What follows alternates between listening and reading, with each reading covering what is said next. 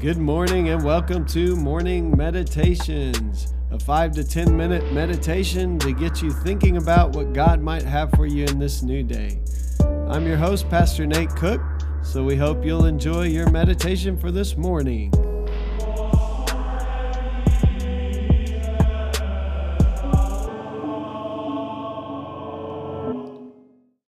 Hey, this is Pastor Nate, and this is your morning meditation for this morning. So we're continuing in Psalm 23 today, and we're almost to the end of Psalm 23. It's been a great journey in Psalm 23 in this new year, kind of talking about the greatest hits. We'll wrap it up tomorrow, but I want to kind of read through again the whole Psalm. Not a bad one for us to read every day, probably. And then add one more phrase today, and it's a good one. The Lord is my shepherd. I lack nothing. He makes me lie down in green pastures. He leads me beside quiet waters. He refreshes my soul. He guides me along the right paths for His name's sake. Even though I walk through the darkest valley, I will fear no evil, for You are with me. Your rod and your staff, they comfort me. You prepare a table before me in the presence of my enemies. You anoint my head with oil. My cup overflows.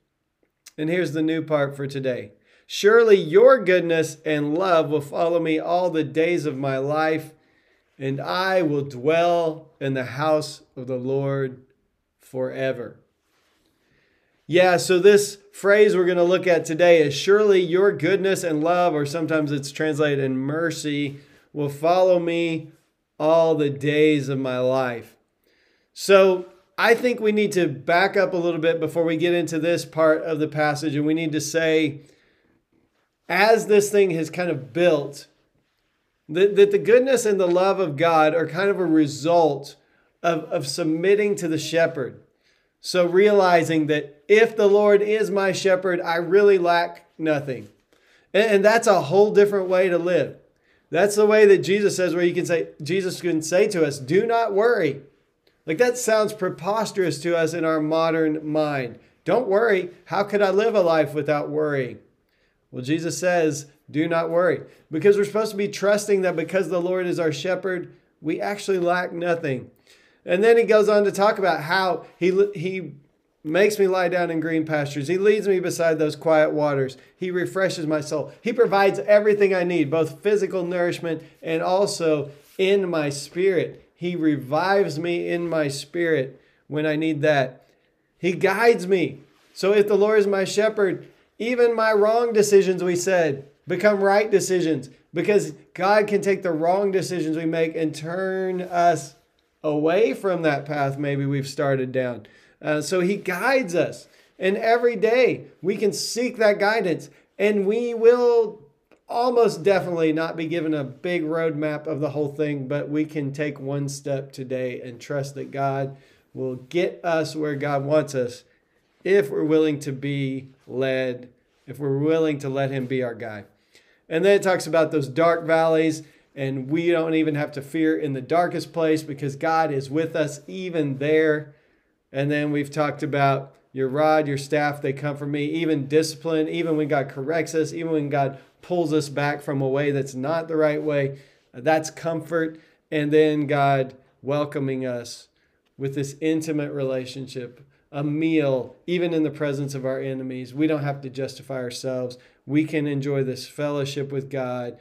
God welcomes us like a good host, anoints our head with oil, and then He fills our cup to overflowing. Joy is what we talked about last time. So if all those things added up, right, we're getting to the end here, and if we've lived into all of these things, we've trusted God to be that kind of shepherd for us. This last verse starts out with a phrase I really like. And the words follow me don't quite do it justice. I've heard it translated, will overtake me, will catch up with me. So it's not like we're going out looking for God's goodness and mercy. It's like, as I live in this way, as I submit to this shepherd, as I allow myself just to be a sheep following the good shepherd, what I find out is what catches up with me is God's goodness and God's love. It overtakes me. It, maybe we could even say, overwhelms me. It's like I'm not out there just looking to get stuff from God. I'm trusting the shepherd with my life. I'm trusting his direction. I'm trusting even his correction. I'm trusting his provision. And now all of a sudden, what I find is goodness and God's love are what overtake me. That in other words, I begin to realize the love of God, the goodness of God, as I see this good shepherd taking good care of me. So it's not that we're going out saying, I want to be happy. This is how our world does it. Like, I want to be happy. What do I need to be happy? And we go out and try all this stuff, and then we realize that's not it. That's not it. Oh, yeah, more money doesn't do it. Oh, yeah, all the pleasure in the world doesn't do it. In fact, I got a bunch of broken relationships now. Oh, yeah, just being super famous, that doesn't do it. How many famous people have lived these lives where you hear later they're just empty, and even sometimes they will commit suicide or something like that because it's just not what it's cracked up to be. And so when we go out looking for happiness, what we find is we don't find it.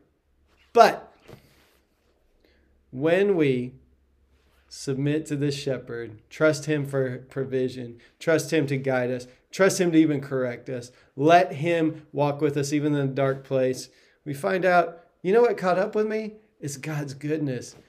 I'm just overwhelmed with it. God's mercy. Yeah, I haven't done it all right, but God's goodness and mercy overtake me all the days of my life. So even when the days aren't good, God is good. And I hope you can realize that in your life. Sometimes I sit back and I think about my life and I'm like, I do not deserve any of this. I think about my kids. I think about my family. I think about the people I've known in the church. I think about getting to do what I do every week. And it's like, man, God, your goodness is more than I deserve. It will overtake me all the days of my life. We'll finish that last phrase tomorrow. Hey, that's just a thought for this morning, and I hope you have a great day. Well, thanks again for joining us for this morning meditation. Hey, do us a favor, rate us on iTunes, or even leave some feedback about our podcast so that other listeners can know how much you enjoy your morning meditations. Hey, have a great day.